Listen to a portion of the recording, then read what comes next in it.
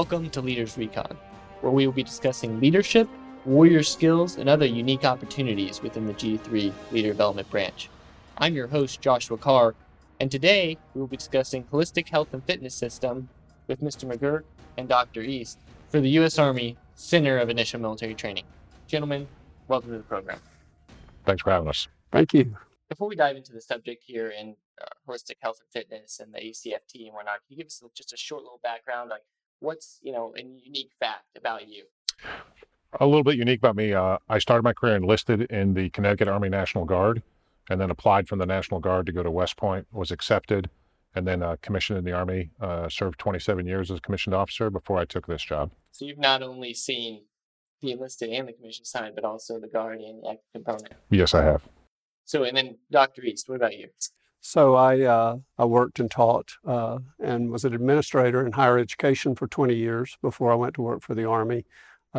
Started working for the Army as a faculty member at West Point for 15 years before I moved on to the Baseline Soldier Physical Readiness Study, which was conducted out of IMT, and have been here since 2016.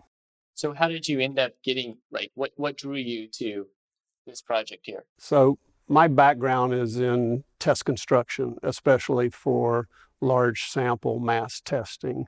So designed the candidate fitness assessment at West Point and have been on the work groups to design other nationally normed tests. So when the baseline soldier test came up, it drew me down here to work on that test.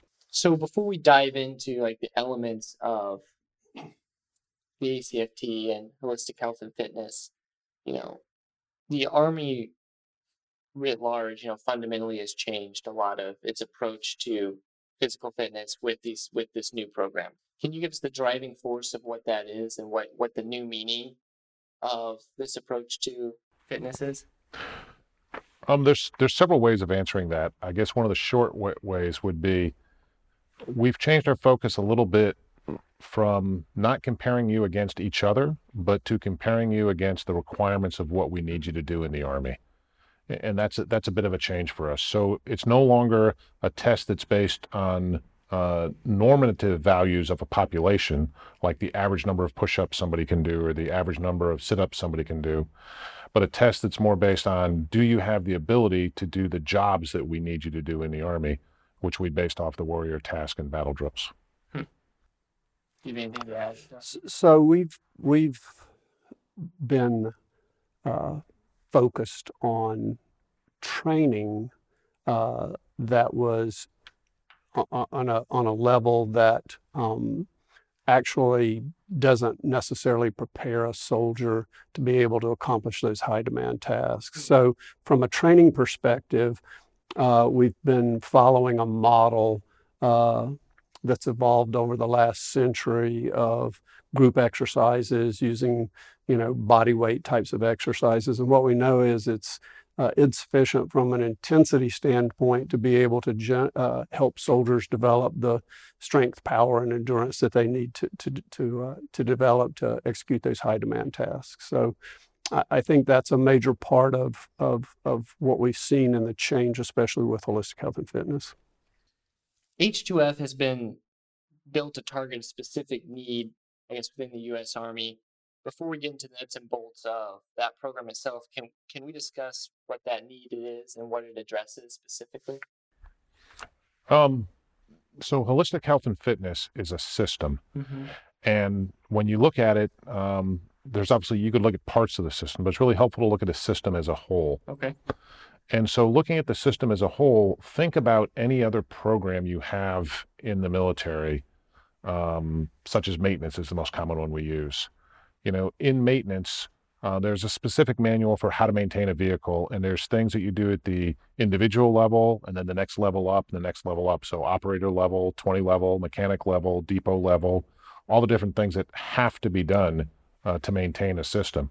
And how you do daily checks, quarterly checks, annual checks. Well, the holistic health and fitness system establishes some of those type things for the human being as well.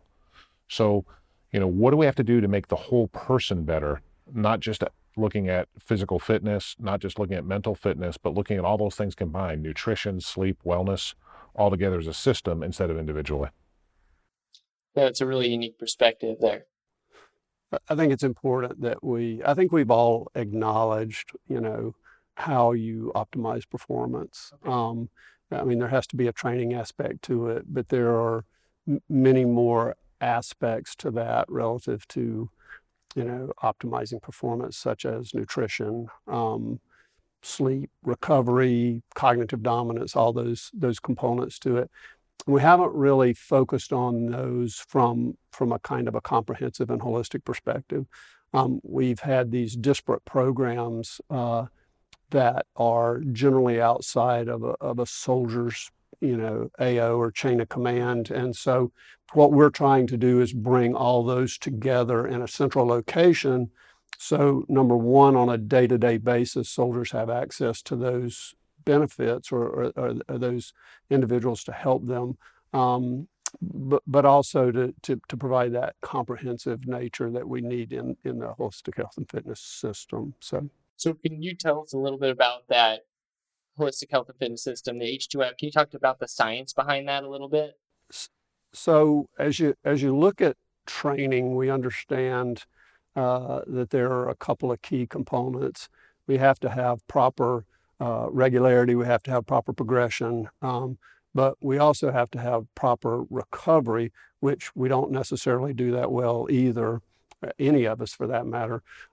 But that's all managed or magnified or kind of controlled with our sleep and our nutrition and the other aspects of our lifestyle that we need to manage to optimize that performance. So basically what we have is an opportunity to bring these together. And also important in this is the kind of the forward care nature of it, having care closer to the point of injury for a soldier so that we can actually capture those nagging little injuries that all of us have from time to time and prevent those from becoming major injuries, and to kind of keep soldiers together with their units while they're rehabilitating or reconditioning those injuries. So I know you said your background was in research. Were you focused more on the research and development piece of that? Or different aspects of it, because the challenge of standing up a whole new system is you've got to design everything, and you can't do it yourself. So the most important thing is to figure out how to build the team together that can contribute to it. And so the most important person I probably hired was Dr. East. And then Dr. East, and then what was your role? Or is your role, I guess I should say. So we put together the nexus of this process was the baseline soldier physical readiness requirement study. Okay. The primary components of HQDA XOR 04113, which was the baseline physical requirements study, was to determine what are the physical requirements of warrior task and battle drills, common soldier task, especially the high demand requirements, and how well does the APFT measure those requirements. And if it doesn't do a good enough job to measure those requirements, what would we substitute for that? And so there were two principal investigators, Major Dave DeGroot out of U.S. Army Center for Public Health, and also myself here at CIMT. And we actually ran the baseline study, which lasted about 2 years, and the results of that was a recommendation to change to the Army Combat Fitness Test. Oh, wow. So there's quite a bit that goes into that then. So the reality is we've actually been working this issue for the test standpoint since 2010. And there was an effort from 2010 to 2013, which ultimately was not successful. And we started again in 2013, hence 04113, to start this process over again. I know it's exciting to see it all come to fruition now, because I feel like since my very first day in the military, they've been talking about the new PT test, and here we have it. You've been able to team up with a number of kind of exciting organizations as you've developed, Holistic Health and Fitness, H2F, and the ACFT. Can you tell us a little bit about that? So the first thing that we probably thought of very early on is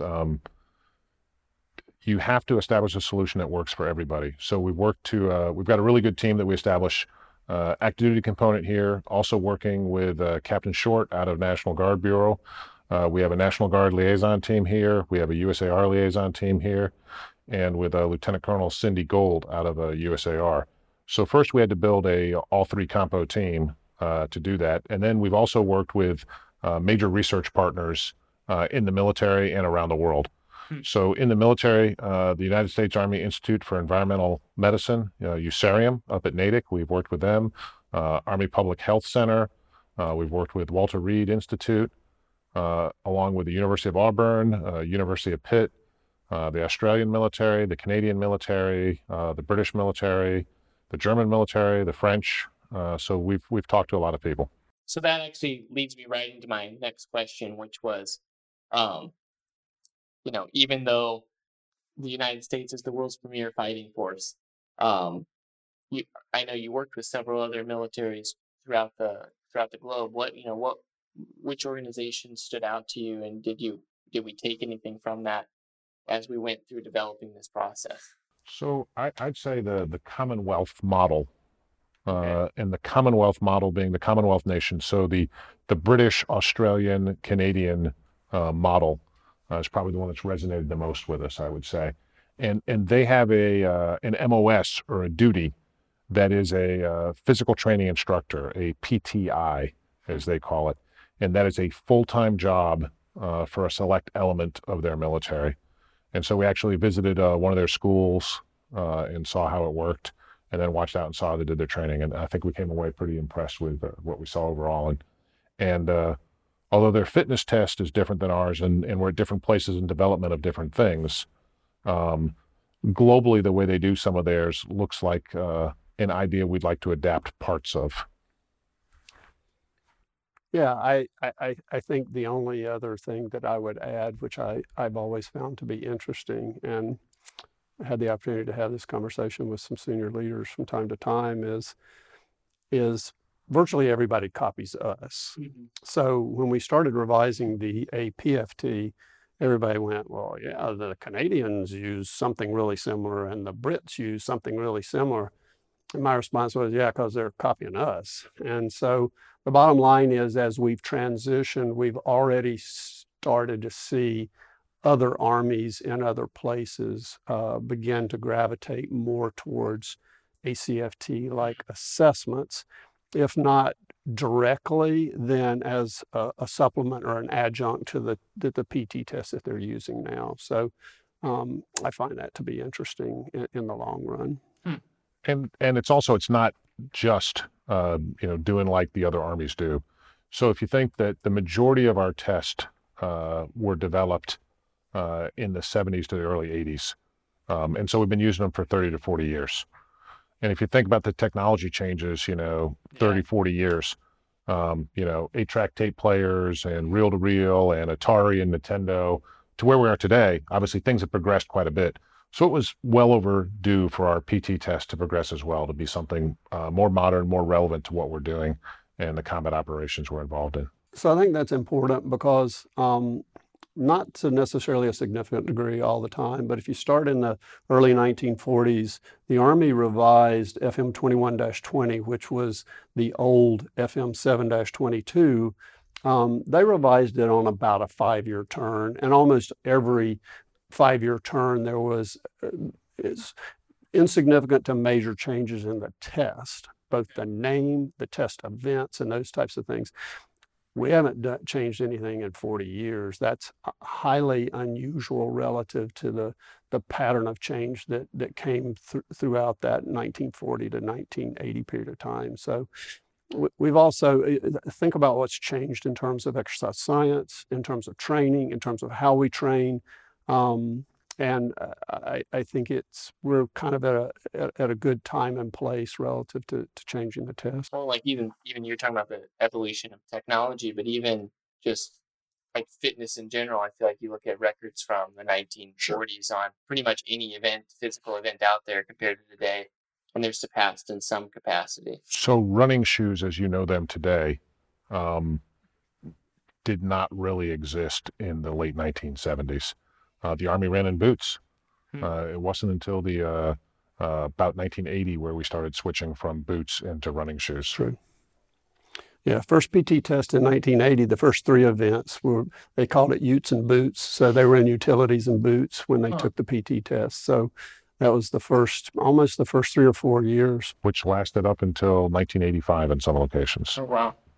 So then going back to some of those other organizations, I know from the Guard's perspective, we've done some, like in some capacity, worked with like TB12. I know that we sent some folks out to work with folks from the UFC training side to examine some of their facilities. Have you guys done the similar things? Was that spearheaded by you? Or? So we've done some. I would say the Guard does very well at it. The advantage the Guard has is the close personal ties they have in the States. So it's not unusual for the National Guard to have members of their team in the National Guard have civilian jobs that are closely related to the things that we're looking at. So that facilitates the partnerships with them quite a bit. And I don't think any of us have found the exact solution yet. And I don't think we're going to find that exact solution. I think we're going to find a multitude of solutions that work. And it's kind of our job as the national headquarters to try to help establish the left and right limits and say, hey, within this left and right limit, we need to find a solution that does this. I can't put a requirement on the Guard that says everyone in the Guard is going to need to spend 3 hours a day doing this 7 days a week. That's unrealistic. I couldn't do it on the active Army either. But I have to find out some way to allow the Guard to accomplish their mission, to keep their level of fitness where it needs to go and within the unique constraints that the Guard sometimes has. Now, I will say those constraints aren't as unique as some people would think. Probably about 30% of the active duty Army as well is remotely located. ROTC, recruiters, embassy duty overseas, small assignments to other locations. There's a lot of locations we have where there's no fitness facilities as well. So those solutions that we're looking for, we're going to find together, and then we'll share them with each other and use them. I think it's important for the Army writ large to have a presence, and I'll just address the Guard specifically, in a state or territory as kind of the nexus of holistic health and fitness. Once you establish that, I think of them somewhat as kind of a circuit rider. They may pick South Carolina, they may be in Columbia, and yet they may need to go to Spartanburg, or they may need to go to Charleston, depending on where some training is at that particular time. But what I found is the Guard really has impressed me in terms of their resourcefulness and their ability to kind of ferret out the solution to their problems. And if you look at states like Utah and Indiana and South Carolina and Georgia and West Virginia, they've really gone out on their own to develop a system, a holistic health and fitness system that meets the needs of their state and their service members in that state, that allows them to get the services that we talk about for holistic health and fitness. So I think that's really exciting. I mean, that's the whole point of the Guard, right? They're a little bit adaptive to everything. So if you're going to sum up, what is H2F? I know we talked a little bit about the science behind it and that kind of development and purpose behind that, but like we're talking about like what is the H2F system, in a paragraph, how would you define that? So I guess what I would say is it's the first time we've looked at the human being as a complete system and gone after whatever we want to call it, the repair, maintenance, upkeep, condition of the entire system as a whole. So from head to toe, most of our stuff in the military focuses on the skin out. It's the uniform you wear, it's the weapon you have, it's the vehicle you drive. This is the first time we've gone skin in. So what's really important is how their mental process is going. How are they thinking? How are they feeling? What are they eating? How are they sleeping? How physically fit are they? If they're eating the right things, are they eating enough of it at the right times? there's a whole host of things that come together and allow us to get after increased performance. And we know from all the research we've done, from all the papers written, and everyone knows themselves, you perform better when you do certain things. Okay, it's a matter of figuring out what those certain things are for you and making sure that you have the ability to do that and you can perform when we need you to. To me, it feels like it's taking that approach of almost treating your soldiers like you would athletes at when I was at university, right? I felt like the programs and some of the efforts focused on athletes like health and diet and readiness as all in preparation for competition is somewhat of the approach that we're taking for soldiers. Yes and no. Okay. Yes, because with athletes, you know when the game is, right? So you're focusing everything so on Saturday afternoon, they're ready. Our challenge with the military is we don't know when the game is and we don't know who we're playing. So it makes it a little bit tougher. So you have to be ready every day. Yeah.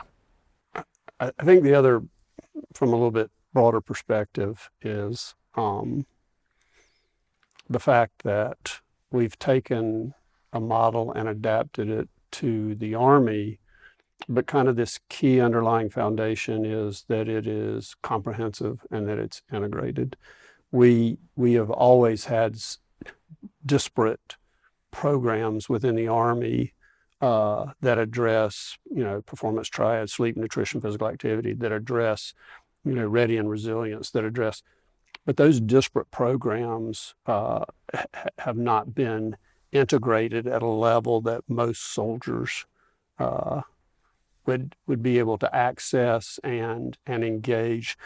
Both my sons were NCOs in the Army, and I can absolutely tell you they're not going to walk across posts to go to mental health or to go to any of those types of services. So what we're trying to do is integrate it inside the brigade AO or inside some operational AO so that when they need that help or that guidance or that support, it's already there for them. It's integrated and it's comprehensive. Not everyone's had the experience of in-processing or out-processing a large military installation, but most of us have. And you kind of go on this magical mystery tour, whereas to out-process, you got to go to the Red Cross building, which you have no idea where it is, and you have to go find it and get them to sign a paper saying that you don't have anything from there. Then you have to go find the library. Then you have to go find AER. Then you got to go find ACS. Then you got to go find CIF. And you end up spending an entire day wandering around everywhere, not getting a whole lot done. And when we looked at fitness, we said, look, we can't have someone, have to go to this place to see his physical therapist, then this place to go see his psychologist, and this person to go see an occupational therapist, and this place to go see a nutritionist. They spend all their time wandering around and getting nothing done. And if it's a long distance from the unit, they just decide not to go. So by making this all available in one location, in some models, that'll increase the utilization and readiness of it. That leads me right to my next question, which is the H2F program comes with a lot of civilian integrations with physical therapists and coaches and trainers. Can you expound upon that a little bit and talk a little bit about the MOS specifically for the H2F trainer? So part of it is that if you're going to do something, you have to have the right people to do it. If I take it back to the analogy of working on your car, if you own a nice car and you drive it into a shop someplace, you don't want just anybody working on your car, right? You want a mechanic working on your car, and you want that mechanic to have been to certain schools and have certain certifications. And if he's going to balance the tires, he better have had a course in how to balance tires, right? And there's probably a different mechanic that does exhaust system than balances tires because they're completely different jobs, right? And then some people are good general mechanics. That's just how it works. So when we designed the system there, we wanted to make sure that we have the right people in there to take care of the soldier with the right job skills. So you need physical therapists, you need occupational therapists, you need dietitians, you need strength and conditioning coaches, you need athletic trainers. And so we made sure that the system has all those people in there. Now, using models from colleges and other places we've been, we think we have the right number and the right amount. But over the first few years of the system, that's one of the things that we have to flush out is what are the right numbers and what are the right amounts? Is 10 enough, or do you need 12, or do you need 3? and the utilization of those assets. And I think for the active component, the Army's made a decision that they're going to utilize a significant number of contractors for a relatively short period of time, 3 to 4 to 5 years. And we're going to start growing our own in terms of the military occupational specialty, so that at the very least we can supplement, if not replace, the strength and conditioning folks at the unit level. And so we'll always see some of the strength and conditioning individuals who are at the higher end of the performance spectrum staying in the units to help with the young soldiers that process through this military occupational specialty. But ultimately, we want to see that transition for a couple of reasons, one of which is a little bit of finance, but the second reason is we want that individual to be able to deploy with their unit, so that when I'm downrange, I can adapt my training program to the environment that I'm in there, but I can also then serve in significantly other ways, while we're deployed. So that's an important part of the H2S system also. Well, and so in talking about that H2F system, like you were saying, Mr. McGirt, the whole piece of that puzzle, and going to kind of the conversation we were having before we started filming, what's does the H2F system help address some of the issues we've seen in the military today, such as suicide, where we have these 22 a day instances, and how does that support that system, or how does that support that issue that the military is facing? Yeah, so when we developed the H2F system, we certainly thought about the other ways it would help the Army, because there's a number of other problems: suicide, drug use, alcoholism, different behaviors that are unacceptable, and all the research shows us behind us that all of those things can generally be improved through a regular program and through support programs. And so one of the things that this does offer is another touch point, a better opportunity to access these soldiers, talk with these soldiers in a much less threatening, less intimidating environment, and with easier access to some of the professionals. So if you have a occupational therapist or a chaplain or someone like that that's helping you out, that's there with you, it may provide an opportunity for them to intervene at an appropriate point to talk with you and help you through some of these challenges that come up for all of us. Speaking of resources available to soldiers within the H2F system, kind of this revolutionary approach, what are some of those specific resources that are available to soldiers, and how will soldiers be able to access those when the program's fully implemented? So the first thing is the new doctrine. So FM 722 is out. You can find it online. You can download it. It is the first time that a lot of these things that we've talked about has actually been codified and written in one place and has a doctrinal basis behind it. We all knew sleep was important, right? But sleep wasn't in doctrine. We all knew some of these other things were important, but they weren't in doctrine. Now they are, so commanders can, put them on the training schedule, help get after them and everything else. In addition to that, there's 2 guides that came out. There's a testing guide and a training guide.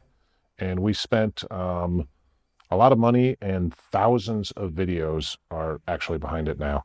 So when you want to do something or an exercise, in the manual, there'll be a hot link that you can click on in the manual, in the online version, and it'll take you to a video and see that. So that's kind of a pretty amazing That's pretty cool thing to have for a start. Yeah, I think that will help inform, especially circumstances where individuals aren't coalesced around an installation or a camper post, so they can use and click into that. You could almost work it into an app environment so that they could see what right looks like for those exercises, and kind of distribute that at the lower levels. So and because we're the government, everything we've created is public license. So I think what you're going to see is a lot of people developing apps off our work, because they can use all our videos, of course, if they choose to, because they're free. So then kind of talking about that in the app development and some of the third-party systems, obviously with the Guard, we're going to see a very different approach with H2F than you can in the active component, where we only see soldiers, 1 week in a month and a couple weeks a year for annual training. From your work with the Guard liaison folks and whatnot, how is the Guard getting after H2F, and what do you think that's going to look like as compared to the active component? So I think the Guard is figuring it out, as all of us are, and there's different approaches in each state, in each area. Okay. A lot of places are partnering with the local educational facilities. I want to say Iowa got permission to use all the state athletic fields with the Department of Education for their like ACFT testing, free, given to them. I know that Georgia has a big partnership with one of the local universities. South Carolina has partnered with the schools and with the Citadel to get after some of these things. So it's a matter of having things available locally. We're also all looking at developing more national level partnerships. The active duty Army has a program right now with the YMCA that allows soldiers to use the YMCA facilities when they're not near a military installation for the active Army. We'd like to explore expanding that or a program like that for the Guard and Reserve as well. And in particular, Georgians, as I mentioned earlier, there's several states that are leaning forward really actively. And, you look at Georgia and South Carolina in particular, you've probably heard of silver sneakers. I think Michael uses the term, brown boots or muddy boots program, so that you actually have an organization that is providing access to soldiers at a nominal, reduced, or no cost that allows them to work out in their, where they live and work, ostensibly for free. And that's the type of bedrock environment we need to put, Guard and Reserve soldiers into, and then we need to give them either direct access to other professionals who can help with the nutrition and the sleep and those types of things. Yeah, that's what I was kind of curious about, just because, from the Guardsman's perspective, right, we have like 50% of the combat power, but like so far reduced touch points with soldiers, since a lot of them, it's their secondary job, So you think of, all the bad things that happened in 2020. There's some good things. I think we've gotten much more creative and much more comfortable with virtual help. If you had asked me a year and a half ago, hey, can you coordinate, this topic across, all three components with 20 staff sections without ever being in the same room, you'd be like, no, we need to sit down and hammer this out. But we figured out you can do it that way.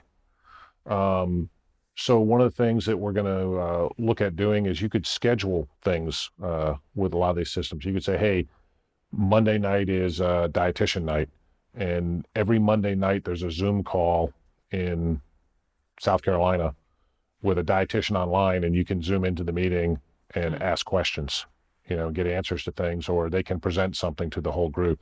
And your participation is voluntary. It really won't cost, it doesn't cost a lot of money for anybody to set up something like that now. And people are much more used to doing those types of things now. So I think we'll see things along those lines happen. I mean, you still need personal contact, but there are some substitutes sometimes when that's not available.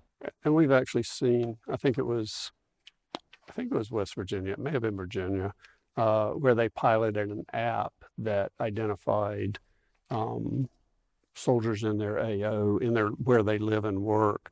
And basically what they found out was, I'm going to go out for a run today. And so they, hit their app button and said, I'm getting ready to go for a run. And 3 or 4 other people said, hey, I need to go for a run too. So I'll meet you at the park and we'll go for a run together. And so I think we're going to see that these platforms out there are going to be great extenders, especially for soldiers that are disparately located.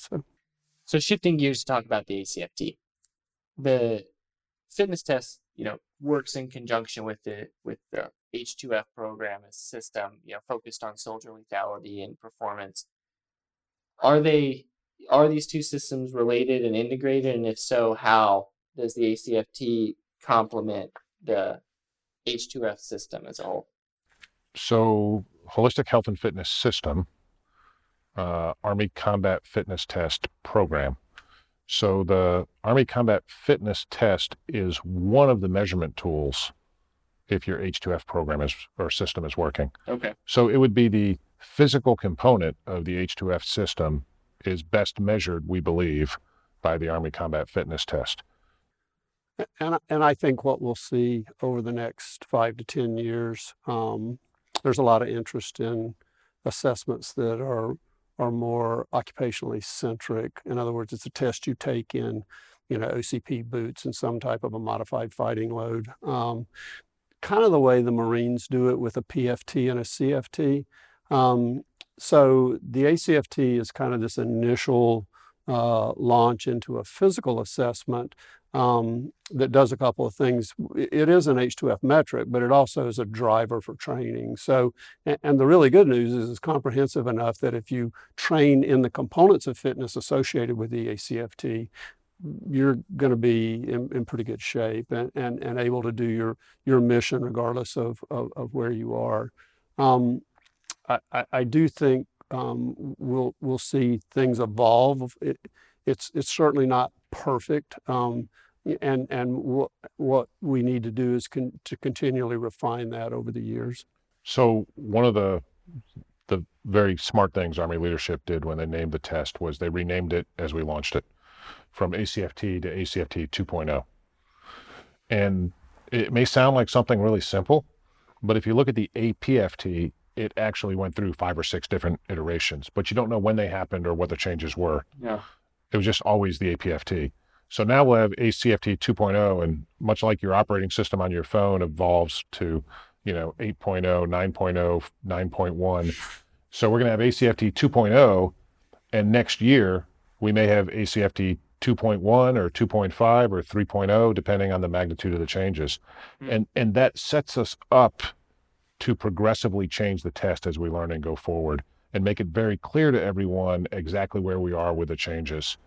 And I think people are a lot more accepting of going from ACFT 2.0 to 2.1 or 2.2 than they are from going to ACFT to some other acronym that they don't even know what it is. It just makes it easier to manage the change. So from a soldier's point of view, going back to soldiers at the line units in some capacity, how do they stay prepared for, I guess, the ACFT 2.0 right now, as if we anticipate it changing and evolving and stuff like that? So if they get a copy of 722 and with the drills and exercises and follow it A to Z, you'll be fine. Okay. But, as I always say, test day should be your easy day, right? Okay.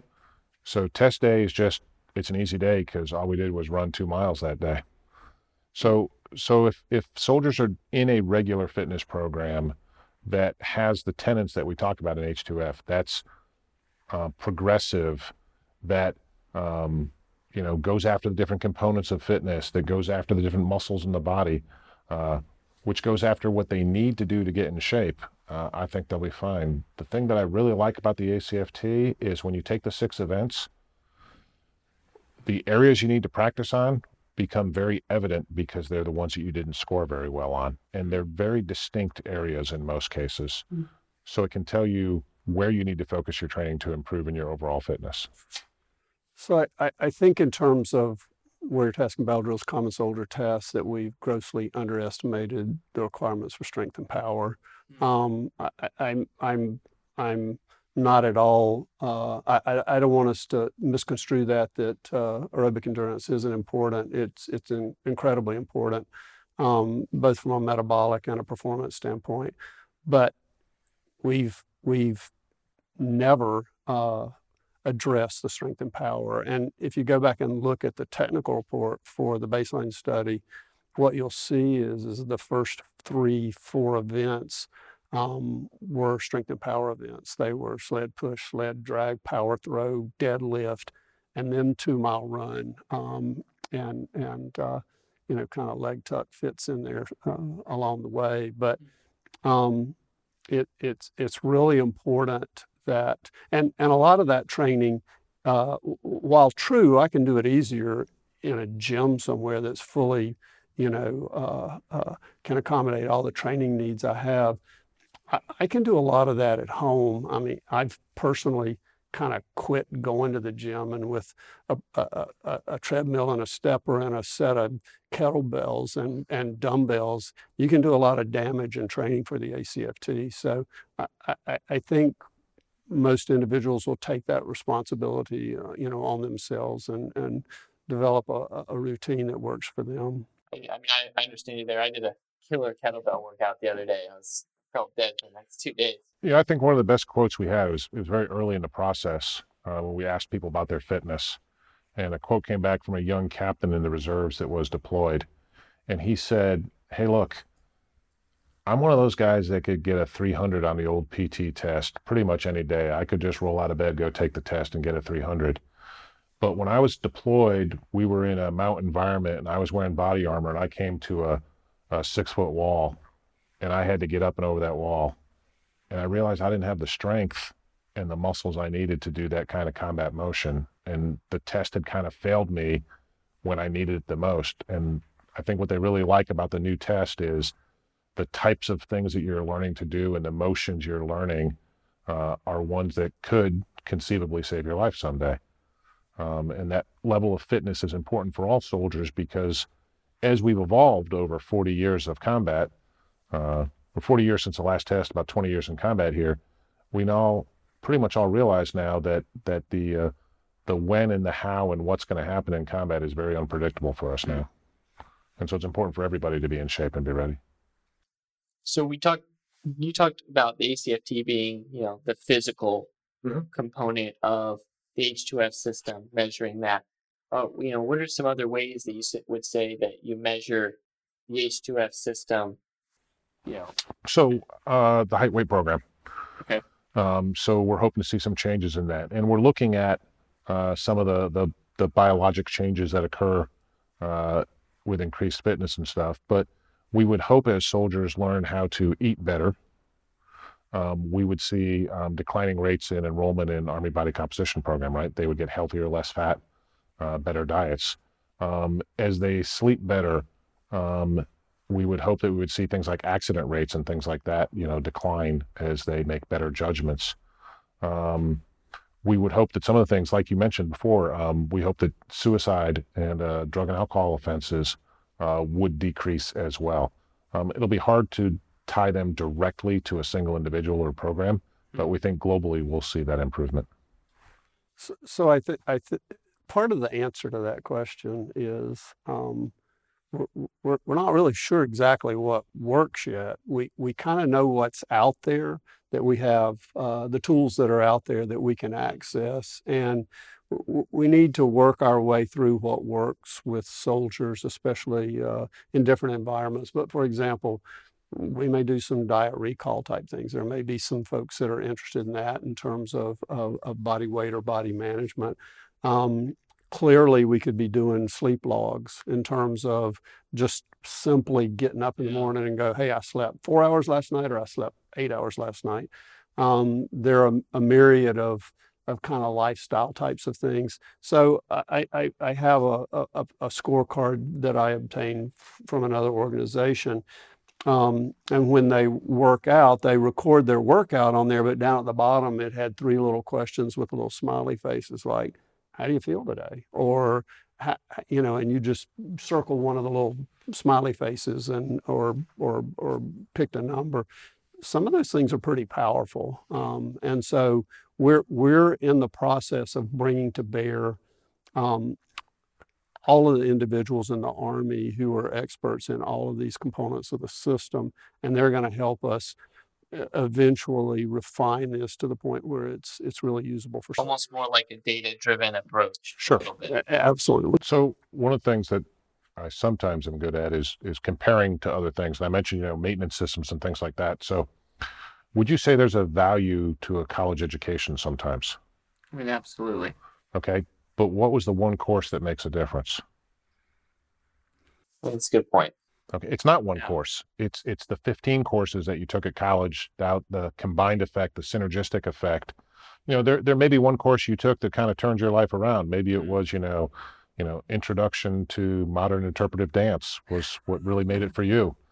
But there's the courses that really help and the things you do. We're looking at other things. We have a yoga pilot going on right now. We're looking at yoga and mindfulness. Is that something that we want to bring more into the program? We're open to other ideas to what are the things that contribute to this, but we know that it's a synergistic effect that we're after when you put not just one program, but you put 8, 10, 12 programs together with some governance and oversight and supervision that you can get a much better overall effect, a kind of holistic approach to it maybe. So turning back to the Guard there a little bit then. So we have, like for instance, even in my home Guard unit, right? I think just in my company there, I've got 2 individuals that own their own CrossFit gyms, a couple other personal trainers of some sort. So in Guard formations, there tends to be, because everyone has their civilian crews, a decent number of people, especially in like the line units, right, that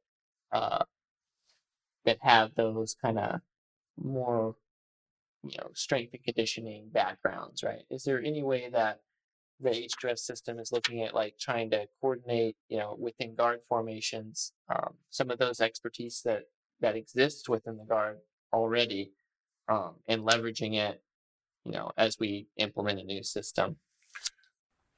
I'd say we're looking at it, but cautiously. There were a lot of guys in my Guard unit that were hunters. I'm not sure I wanted them teaching me rifle marksmanship with the M16. I mean, you have some skills that are very transferable, other ones that aren't quite so transferable. We don't endorse or non-endorse any specific program as a government entity. We're very careful about that. But what we do look is for people with proper certifications, proper training, and proper background, because the last thing you want to do is get someone up there that doesn't know what they're doing and hurt somebody. Yeah. So I think the upside of that question is most folks believe that the MOS is the way to go, that's going to be another sea change for the Army in terms of how we train and how we develop and care for soldiers. And you're talking about the H2F trainer. Right, H2F trainer. But that's going to be a while. I mean, that's in a best case scenario, probably 2005, 2006, 2007. It takes a while to make that happen. 25, 26. So in the interim,